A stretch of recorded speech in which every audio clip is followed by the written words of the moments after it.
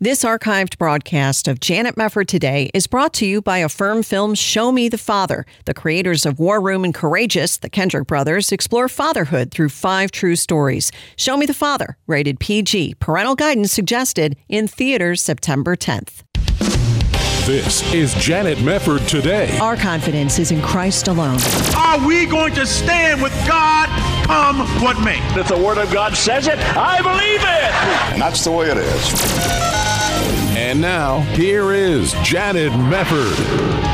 Welcome, everybody. Is there a biblical theology of parenting? It's really an important question in an age when a lot of us just want 3 easy steps to raising a compliant, brilliant, obedient, and biblically faithful child. There is not a 3-step approach. I think that goes without saying. But there is a scriptural approach to discipling your children, and we're going to get into that today with Israel Wayne. He's an author and conference speaker who has a passion for defending the Christian faith and promoting a biblical worldview. He is the founder of Family Renewal and the author of a number of great books, including the one we'll be talking about today called Raising Them Up. Israel, wonderful to welcome you back. How are you? Oh, thank you, Janet. It's great to be back on your show. Thank you. You make some great observations in this book, one of which is the fact that a lot of Christian parents do come up to you and they just want the quick fix, right? Give me the 3 steps. Give me the 2 pieces of advice where I can fix my kid and I won't have any more problems. Why would you say that's ill-advised as a concept from a biblical perspective? Well, I think from a biblical perspective, but also what I've observed as a father of 11 children myself, wow, is that quite often when we see behavioral issues in our children, it is often because we need to adjust something not so much in our child, but in ourselves as parents. And when you go to the scripture and you look at the discipleship passages where it talks about us working with our children, it almost always precedes those passages by telling us we need to work on ourselves first. Deuteronomy 6 is a great example of that. You know, the passage we think of as one of the most famous train your children passages in the Bible, you know, where it tells us to teach our children as we, when we rise up, when we lie down, when we sit in our house and walk by the way. Yeah. But the beginning of that passage says, this law which I give you this day shall be on your heart. And sometimes I think we skip over that and we just think, well, we just want to train our children and teach them the right concepts. But really, parenting is a lot about modeling and teaching by example more than just words. Well, that's an interesting thing. I think you're right on the money about it. But what would be some examples of how parents need to adjust themselves in order to parent better rather than just solely focusing on their children?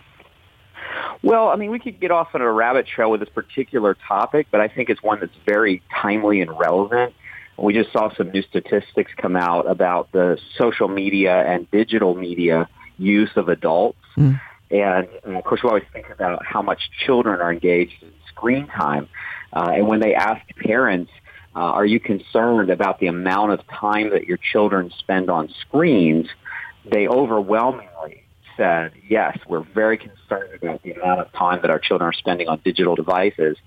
But these same studies show that parents are spending about 7.5 hours a day in digital online or digital media. And so, 7.5 hours a day, if our children see us engaging in that, it's kind of hard to tell them, hey, you guys need to get off your phones. Yeah. When we're engaging in that just as much as they are. Yeah, that's right. Of course, we're watching very important content on YouTube, whereas our kids are watching dumb things, right? yeah, like cats and those kinds. Right. it's but I think it's an example of how sometimes we're very aware of the problems with our own children, but we don't see the problems with ourselves. And another good example of that is how we sometimes try to jump in when we see a child who is being angry with his sibling, and we tell them in a very angry tone of voice, don't show it your brother, that kind of thing. And so where are our children seeing that? Where are they watching that being modeled? Well, from us. And so my book, Raising Them Up, really focuses on us changing our mindset and turning our attention to a more biblical approach is really the best thing that we can do for our children. Yeah, excellent. That's excellent. When you're talking about modern parenting, obviously there have been issues with parents since, Adam and Eve. But when we're talking about modern parenting, you discuss in the book how you believe parenting started to go wrong after 1865. And I thought that was an interesting date to pick when you're talking about the breakdown of family culture. What was it about that time period that sticks out for you when you're looking at how we got where we are now?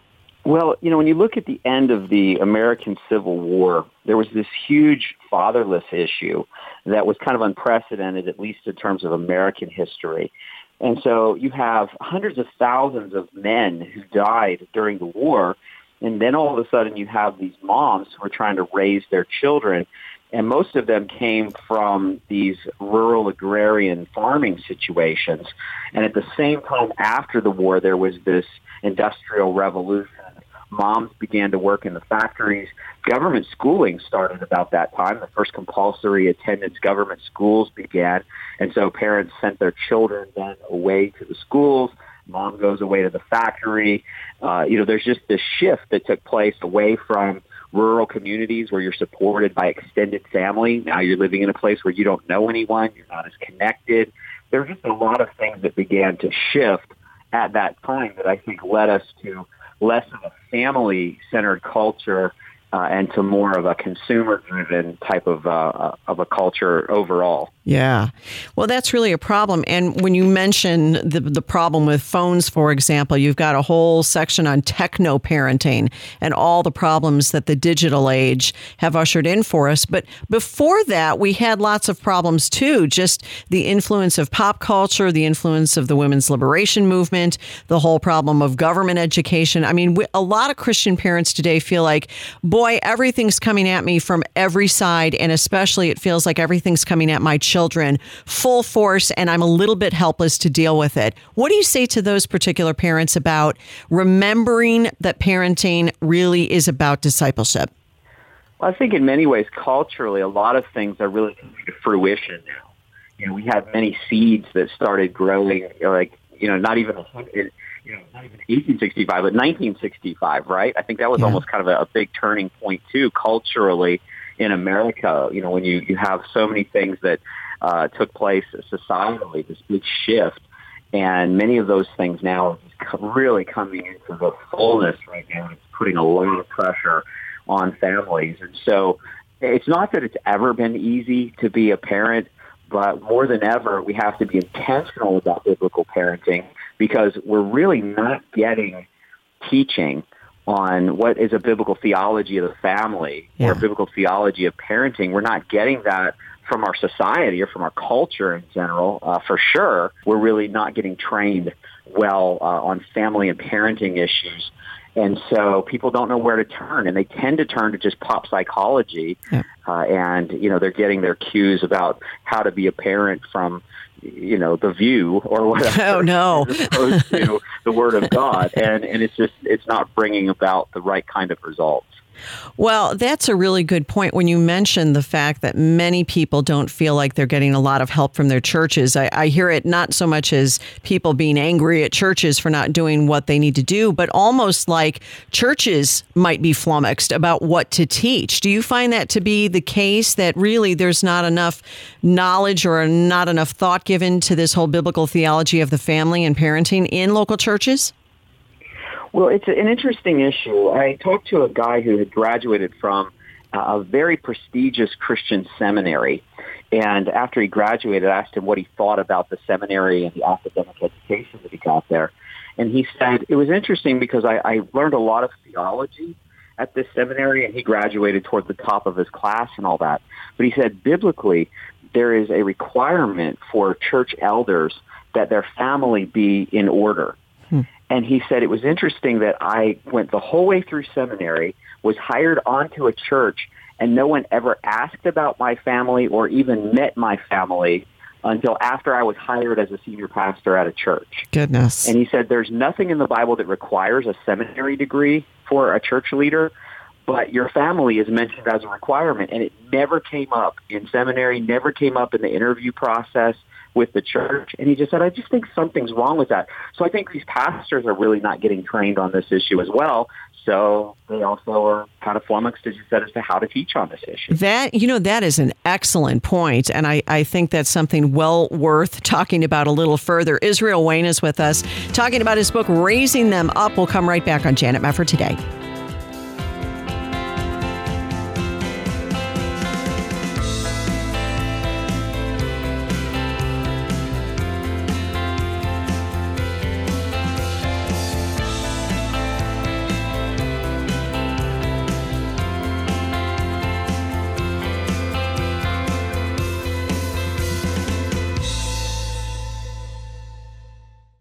From Affirm Films comes the Kendrick brothers' Show Me the Father. The creators of War Room and Courageous take moviegoers on a cinematic journey that invites you to think differently about your earthly father and how you relate to God through 5 true stories. I'm stunned. He's real. He's really out there. And this is really him. This is really him. Show Me the Father. Rated PG. Parental guidance suggested. In theaters September 10th. More information is available at showmethefathermovie.com. Hi, this is Kirk Cameron, and I am honored to be partnering with the Ministry of Preborn to help moms choose life. Actor Kirk Cameron supports Preborn. My 4 oldest children were adopted. That is because of caring and compassionate people who help those young mothers choose life. My wife is an adopted child, and her birth mother chose life for her. If it weren't for those caring individuals that help those young moms value the sacredness of life, I wouldn't have my wife, I wouldn't have my 4 adopted children, and the 2 natural-born children that we have wouldn't exist either. My whole family is here because of people that are involved with ministries like Preborn. Help moms choose life with Preborn. Your gift of $28 provides an abortion-minded mother a potentially life-saving ultrasound. $140 could save 5 babies. You can give now at 855-601-BABY. That's 855-601-2229 or visit preborn.com. If you're looking for adventure, serving as a volunteer on the Mercy Ship is an adventure like no other. And you'll be serving on the largest non-governmental hospital ship in the world, providing free care to some of the world's poorest people. Whether it's performing a surgery, cleaning the deck, or transporting a patient to a recovery center, every day you'll be making a difference in the lives of struggling people. Begin your adventure today. Connect with us at mercyships.org. It's an adventure of a lifetime. You're listening to Janet Mefford today. And now, here's Janet. Boy, it's so important to remember Deuteronomy 6 and so many other passages that really drive home this point that parents have an incredible duty, responsibility, and privilege in raising our children in the fear and admonition of the Lord. But it's easier said than done for a lot of us. We'd like a quick fix sometimes, but what we have to come back to is a biblical theology of parenting and the family. And Israel Wayne is with us, who is the founder of Family Renewal and author of Raising Them Up, which we are discussing. When we're talking about parenting, Israel, which you do such a good job at, you talk about shifting from control to influence. That's part of what you discuss in the book, The Approach for Parents, where you start out when a child is small, clearly having to control absolutely everything. And then over time, you let go a little bit more, but you still want to influence. A lot of parents struggle with where that line is.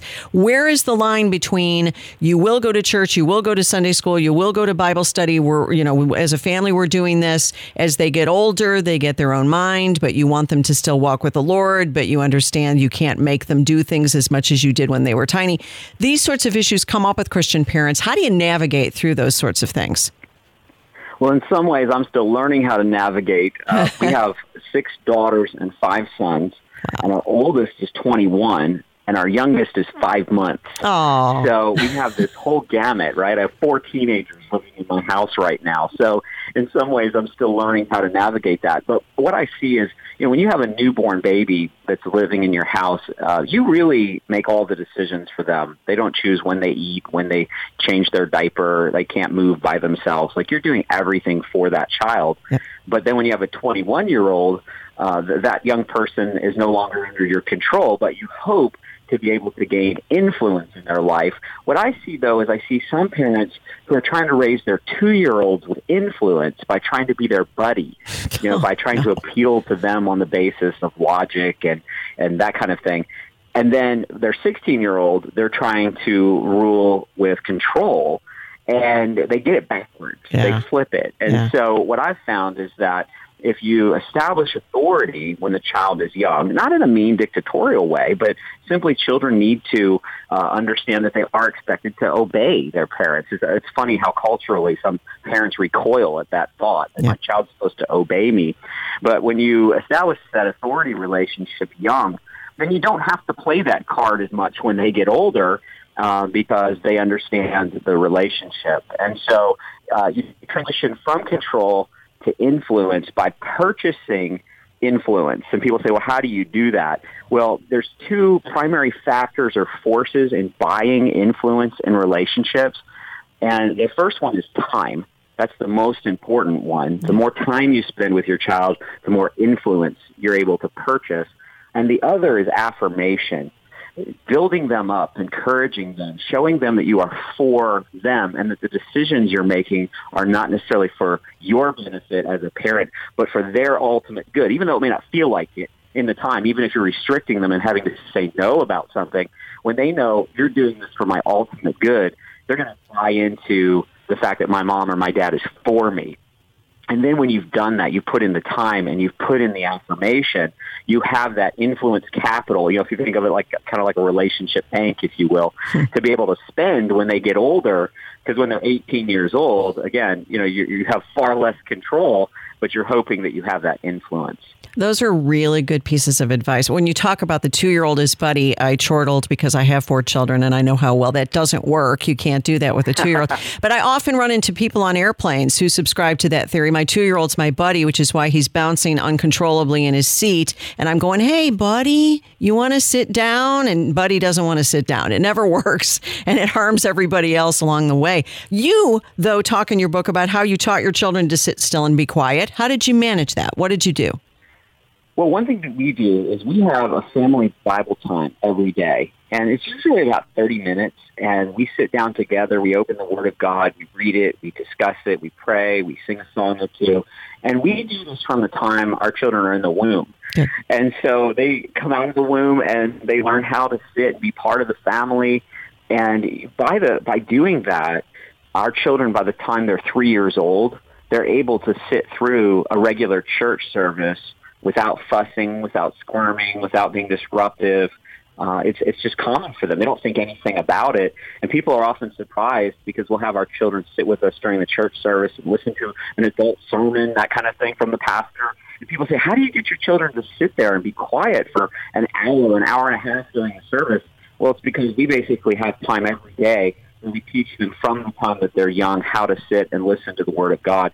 And one quick thing there is I think that so many times our kids are so jacked up with video games, with action movies and so forth, that they just have this boredom factor. Yep. And so what we try to do is we try to dial back a lot of that and not introduce them to so much high-tech media and teach them how to be content with just sitting together as a family, reading a book, listening to an audio book, a story, something like that. And we just find that it calms down the child. There are plenty of times that they play and are active and run outside and get energy out and all that. So it's not like we do this all day, every day. Right. But there are times where children need to learn how to sit, be appropriate. And we discuss how to do that in the Raising Them Up book. Well, that's really good because you think about it, and I know in our case, we all sat still in church because our parents trained us how to sit still in church. It can be done. It's just, again, it's going back to your original premise, which is a lot of times if you're not getting out of your kids what you want to get out of them, perhaps you should look in the mirror, that there is something you can do as a parent that can move them in the right direction. Now, you had mentioned having Bible time with your children, and this is so critical, but you also talk about apologetics beginning at home. What sorts of, I don't want to say methodologies, but what sorts of approaches have you taken? You've got, as you mentioned, a family with a very wide range of ages, and I'm sure it's challenging at times to try to do things for different age groups. But what are some basic things that parents can do to start them on the road to apologetics and defending the faith? This is something that we really need when we look at the statistics on the lack of a biblical worldview among the younger generations. Yeah, the Gen 2 survey shows that children are about 122% more likely to embrace the Christian faith. They're about 98% more likely to have beliefs similar to their parents if they've had a strategic biblical worldview and apologetics training. And so we use that using formal resources. Right now we're using a curriculum from Master Books called Apologetics in Action. And it has some books like How Do I Know the Bible is True from Ken Ham, and another one, Demolishing Supposed Bible Contradictions by Ken Ham and Bodhi Hodge. Yeah. And so we use those like a formal curriculum with the teenagers. I'm teaching that class at home. We homeschool our children, and so I'm teaching that class this year. But then just having conversations that count. And even using situations like, my 12-year-old wanted to watch Star Wars, and it gave me a great opportunity to explain the Buddhist worldview that George Lucas is promoting through the Star Wars movies, and to be able to have conversations and say, this is not a religiously neutral film. Yes. George Lucas's worldview is all based on this Eastern pantheistic Buddhist mindset, and here is how that gets illustrated throughout the movie. You know, and what that brings up is when the Bible talks about, discussing things with your children as you're walking and as you're sitting and all the rest. That's a way you can do it. That everyday circumstances in your life, you can find an apologetics angle, I think, in an awful lot of things that come up during the day. Increasingly, too, as children are being exposed to the whole LGBTQIA plus world, and they're trying to figure out how to navigate that. Because you can't, we homeschool, but we don't shelter our children in an inordinate way. Yeah. And so you just bump into these things in culture. And so it gives us an opportunity to talk about what is the standard for everything. What's the standard for sexuality? What's the standard for morals and ethics? And to bring them back to the scripture. I just think that what happens is most parents don't understand it's their job to do that. They expect the youth group to do it. They expect the Sunday school teacher to do it. They expect the church or they just kind of leave everyone and everything else to raise their children. Pop culture, movies, video games, whatever, the neighbor kids. And parents have not really taken serious that it is our job to disciple our children. And just quickly, the only two people groups in the Bible that are ever commanded by God to teach children are, of course, mothers and fathers. But then in a secondary role, a supplementary role, grandparents. We see that in Deuteronomy 4, Deuteronomy 10, where you're told to teach your children and your children's children. Yeah. So I think grandparents are also a very neglected source of wisdom when it comes to helping the next generation. Absolutely. When you mention the LGBTQRST, it just keeps going on, that acronym, and the necessity of talking about that, I couldn't agree with you more. And one of my frustrations is when you have some of these evil things in the culture, especially for older kids, I find sometimes in churches or in youth groups or in programs, discipleship programs, they don't want to talk about it because they say, it's so awkward. And I'm thinking, but if you don't talk about it, they're going to get the world's perspective on it. And that is completely evil. If they're going to go down the road that we've gone down in our country on homosexuality and the Gnostic view of male and female, how are they going to stay Christians? I mean, you have to instruct your children on even these hard things that come up, it would seem, to prepare them to live in that world. Well, and I saw a website the other day that was a whole nationwide directory of churches that are affirming of those kinds of anti-scriptural activities. Yep. And so I think increasingly we have to even ask, is this being promoted and condoned and sanctioned within our own churches, even the evangelical churches? Yep. And so it just calls for constant vigilance on the part of parents.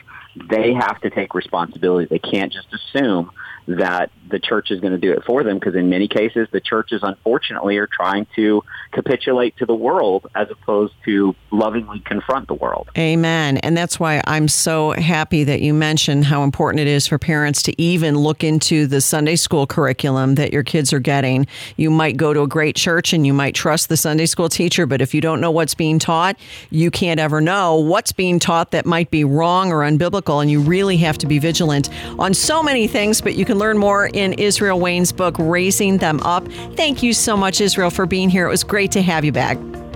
Thank you, Janet. Thank you for being with us. You're listening to Janet Mefford Today.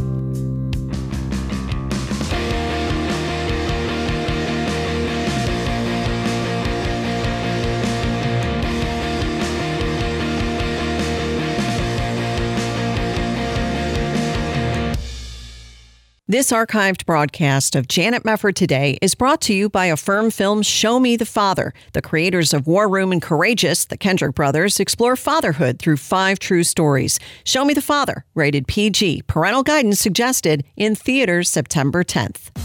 This is Janet Mefford Today. And now, here's your host, Janet Mefford. I'll tell you what, on the subject of parenting, my hat is off to the parents in California who are rising up against these school districts employing these radicals. I've got a couple of stories to share with you. First, we'll go with the smaller one. This is a story about this California teacher. You might have seen this on the internet, but this woman is a teacher in the Newport Mesa schools in Orange County, California. She went on the internet. I don't know what is wrong with these people, but I'm thrilled that they do it because they just out themselves. She went on the internet, specifically on TikTok, to talk about the fact that she had taken down the American flag from her classroom, but she did have a gay pride flag in her classroom and was encouraging the kids, if they wanted to say the Pledge of Allegiance, why don't you say it to the gay pride flag? And even though the TikTok video was taken down, we still have a copy of it. So listen to this. This is the original video from Kristen Pitskin. Cut 1. Okay, so during third period, we have announcements and they do the Pledge of Allegiance. I always tell my class, stand if you feel like it, don't stand if you feel like it, say the words if you want, don't have to say the words. So my class decided to stand but not say the words. Totally fine. Except for the fact that my room does not have a flag. It used to be there, but I took it down during COVID because it made me uncomfortable. And I packed it away and I don't know where, and I haven't found it yet. But my kid today goes, hey, it's kind of weird that we just stand and then, we say it to nothing. And I'm like, oh, well, I gotta find it. Like, I'm working on it. I got you. In the meantime, I tell this kid, we do have a flag in the class that you can pledge your allegiance to. And he looks around and he goes, oh, that one? And she's pointing to the gay pride flag. Well, over the weekend, the Newport Mesa School District told Fox it had opened an investigation into the incident. She's now been removed from the classroom and placed on administrative leave as the investigation continues. And a group of district parents rallied outside her school to protest the video. Go parents, go parents, go parents. That's how it's done. Now, the bigger story, because this is much more shocking, even though that was plenty shocking. For the life of me, I don't know how these people get jobs teaching. She sounds like a complete airhead, doesn't she? In addition to not understanding that everything you put on the internet has the potential of being outed and gone viral to show everybody what you're doing in your classroom. And you think it's a big secret because you're whispering on the video. It's just unbelievable to me. Can you imagine what kind of teacher this is? She probably can't even add 2 + 2.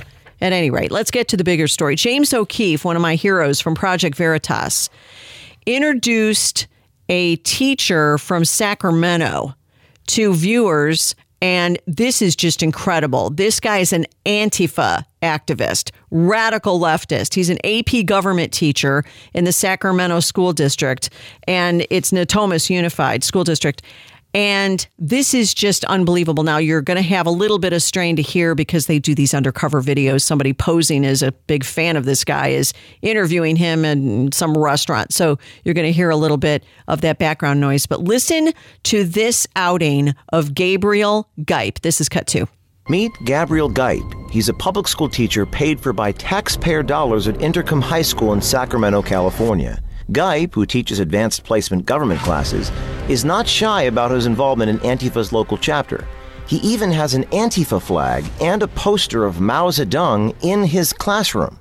So, it's like my wife and I have been political organizers. I've been organizing since I was 13. Wow. And I've been in a ton of different organizations. And I've been on the front lines, and I've taken a step back and gone back and forth. And my wife is the same way. Is there a local Antifa or chapter? Yes. Okay. Yeah. The Sacramento organization that is under the banner of Antifa is very loosely organized, right? And we have no official member list, right? Yeah. So when there is right-wing rallies and stuff, then we'll create an opposition to that. Yeah. Beautiful. So Sacramento, as a city itself is incredibly diverse, but we're surrounded by a bunch of right-wing rednecks. Right-wing rednecks surround Sacramento. Rednecks? Last I checked, California wasn't in the South. I thought redneck was a term generally used to insult people in the South. But I guess all it means now is that you're conservative and you love the United States of America. That just makes you a redneck. Whereas he's super cool. Now listen to the rest of this report on Gabriel Gipe. This is cut 3. If you look at these photos from Gipe's classroom, you can see he has an Antifa flag as well as a poster of Mao Zedong, the Chinese dictator who is one of the most notoriously brutal leaders in history, responsible for the death of millions. I probably as far left as you can go. So like I've gone down those deep dark rabbit holes where like the idea of like adventurism and just being like, why aren't people just like taking up arms? Like why are we, and you know, we have historical taking up arms like against the state, like and we have historical examples of that happening and them getting crushed and being martyrs for a cause, and it's like, okay, well, it's slow going because it takes massive amounts of organization. Geip's radical philosophy is prominent in the teaching in his own classroom. Geip goes on to say he's not the only teacher at Intricum High School who shares his radical beliefs. Yeah, because a lot of senior parents at this point have backed off, right? So they're just kind of like, well, you can fend for yourself. You know, I know other people in my department who teach like 10th graders who've had like parent meetings, like some, you know, a student who complained about like a pride flag and something they felt uncomfortable. I've had students, you know, during anonymous surveys at the end of the year comment about the things that I have in my classroom. Like I have an Antifa flag on my wall, and a student complained about that, and he said it made him feel uncomfortable, and I addressed it to everyone because I didn't know who it was, and I was like, well, this is meant to make fascists feel uncomfortable, so if you feel uncomfortable, I don't really know what to tell you. Like, maybe you shouldn't be aligning with the values that this is antithetical to. All right. What do you even say to this? He's asking, why aren't people just taking up arms? Why can't we take up arms against the state? Hey, where's the FBI when you need them? Didn't they say this was what the January 6th protests were all about? All those Trump supporters. It was an insurrection. It was a riot. Meanwhile, you have this guy talking about taking 180 days to turn his students into revolutionaries. And when they asked him, how do you do it? He said, I scare them, except he put in a huge vulgarity in the middle of that. I just scare them. This guy can teach in an American public school and nobody says a word. I guess some source from inside the school went to Project Veritas. That in and of itself, I think, is worth noting, because we have a media that is so far left by and large. 99% of media is so far left and so unwilling to do the work of actual journalism that people are going to Project Veritas, and praise the Lord for them. Praise the Lord for them. Because I'm sure if they went to the Sacramento Bee or the Sacramento local TV stations, they wouldn't have gotten the same response.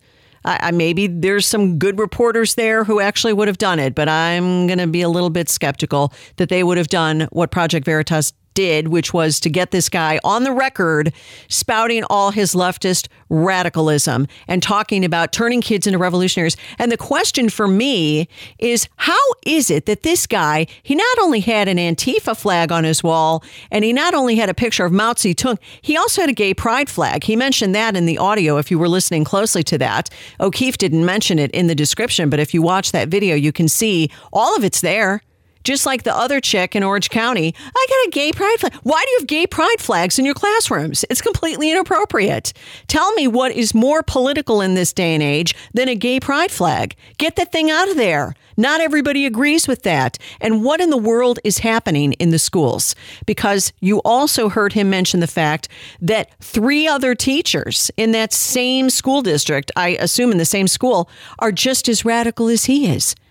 Are we really to assume that nobody on the staff or on the administrative staff of that school ever walked into that classroom and saw that Antifa flag and the Mao Zedong picture? They think that's just hilarious. How many of those kids went home and said to their moms and dads, oh, we were learning about how to take up arms against the state?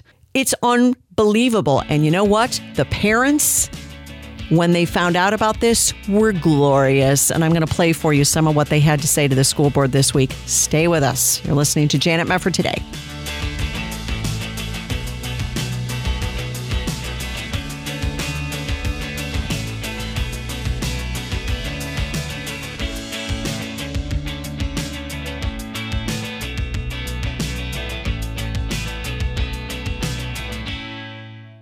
Ask yourself, what do you pay for health care? Are you single? Do you pay more than $199 a month? Are you a couple? Do you pay more than $299 a month? Do you have a family? Do you pay more than $399 a month? Yes, you can serve the entire family with health care for only $399 a month with Liberty Health Share. Liberty Health Share is a nonprofit ministry, not insurance, so your money goes toward helping other members with their eligible medical expenses. And in your time of need, other members are there for you, too. You can feel good knowing you're part of a community of like-minded individuals. Sign up at any time of the year. Pick your own doctor and hospital. Find out more at libertyhealthshare.org/JMT. That's libertyhealthshare.org/JMT. Or call now 855-565-2561. That's 855-565-2561 or libertyhealthshare.org/JMT. This is Janet Mefford for Bible League International. Jaime is an itinerant pastor in Ecuador. In Latin America, there are violence. Pastors and Christian workers faced with attackers, thieves, gangs. So that's the problem. Jaime will travel days by foot, boat, and mule. He's been beaten by warlocks, robbed, and suffered broken bones after falling in the Andes Mountains. What awaits him at the end of each trip? A thriving congregation of hundreds of believers in an area where Christianity is fiercely opposed. When I share Jaime's story, I recall Isaiah 6:8. Whom shall I send? Who will go? I believe this man is enduring more than some pastors ever will. And like others in the world where Bibles are desperately needed, Jaime is humbly asking us to send God's Word. For only $5, you can send a Bible to Latin America and around the world, and a special match will double your gift. Call 800-YES-WORD, 800-YES-WORD, or there's a Bible League banner at janetmefford.com. You're listening to Janet Mefford today. And now, here's Janet. Well, the good news is you have two teachers in California who basically are on the ropes because they were radicals in the classroom. And one was dumb enough to film herself saying that she was having kids in her classroom say Pledge of Allegiance to the gay pride flag. She suggested it to them. I don't know if they actually went through with it because she took the American flag down and she was dumb enough to make a TikTok video of all this. Now she's been placed on administrative leave. They're doing an investigation in Orange County. Worse, you have Project Veritas having done this story on Gabriel Geip. They did an wonderful undercover video exposing this Antifa activist who's been teaching advanced placement government class at this school in Sacramento. And I really cannot overstate how important it is that we have alternative media, folks, because you think CNN would have ever done this story? I was commenting on the fact that I would have no faith in the local Sacramento media to do it. And these guys are kicked off Twitter. The reason it was going viral is because other people were posting Project Veritas's work on Twitter. Look at how hard we have to work just to get the truth out because you have so many people who are trying to suppress the truth. They don't want these people kicked out of their classrooms. And boy, has the Lord been on our side in watching all of this come to the surface. I'm so happy to play a little bit of this audio from this night before last at the school board meeting at Natomas Unified School District where Gabriel Geip was employed. The school district now says it's taking steps to fire him. They placed him on paid leave and he's out on the internet whining about it. You know, go back to Portland, buddy. At any rate, I got to play some of this audio for you of parents in Geip's district weighing in at the school board meeting. First, listen to this mom. This is cut 4. I speak for my son and any child who doesn't have a parent to be their voice. What has been exposed about Gabriel Geip by Project Veritas is exactly what I was concerned about happening at Babcock Elementary, Twin Rivers Unified School District, whom was and is not allowing parents or guardians on campus.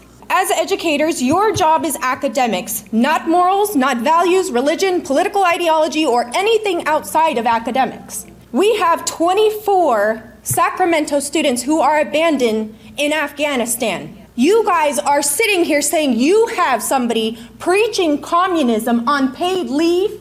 Do those lives mean nothing to you? What will you say to those children's peers who are asking, where are my friends? When are they coming home? And you stand by this man preaching Antifa and communism in our classrooms. A disgrace. She's right. It is a disgrace. Now, I would not agree with her on the facts that the schools are not to teach any values. Of course you teach values, whether you mean to or not. I think what she was getting at is you're not supposed to be activists. You're not supposed to be political activists in the classroom. You're supposed to teach the subject matter. On that, I would agree, but it shows you that you can never really escape values, can you? You can't. I see this a lot. I see this a lot in our local area where you have these young teachers coming in. And I hate to say this because I know there are wonderful teachers out there who are very bright and very dedicated to their students in the public schools. A lot of Christian teachers in the public schools who are doing their very best to actually give the kids an education. But there are a lot of these younger teachers coming in who are not that bright, not that well educated, and they come in and they think that's the place where they can start engaging in their leftist activism. And we get reports, kids I know in the area, talking about, I saw my teacher's Facebook page, I saw my teacher's TikTok, total BLM person, totally into Antifa, totally into all the critical race theory garbage. You know, There ought to be a vetting of these teachers on their social media before they even get jobs. That's maybe one of the other things that needs to be addressed. Now, I want to go back to this same mom continuing on her rage about Gabriel Geip. This is Cut 5. Any teacher or staff pushing anti-American, hateful, or political agendas against America on our students, families, or communities, we want you out. Now. Not paid leave and not in a week or two. Now. That's right.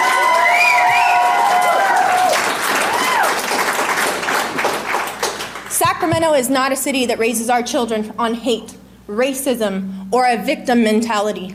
We raise our children to be strong, independent, and to stand up for what's right, and to speak up when it is time to speak up, like now.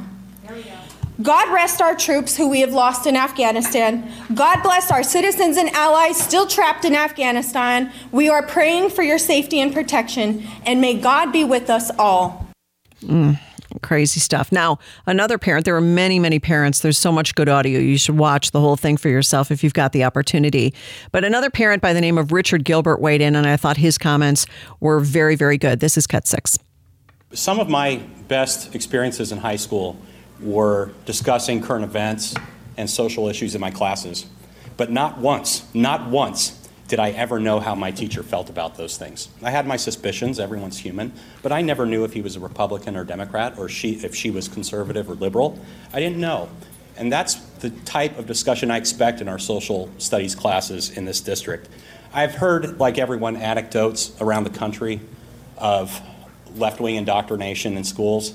And people would always tell me, oh, that's just an isolated incident, don't worry about it. Well, it's hit home for me now.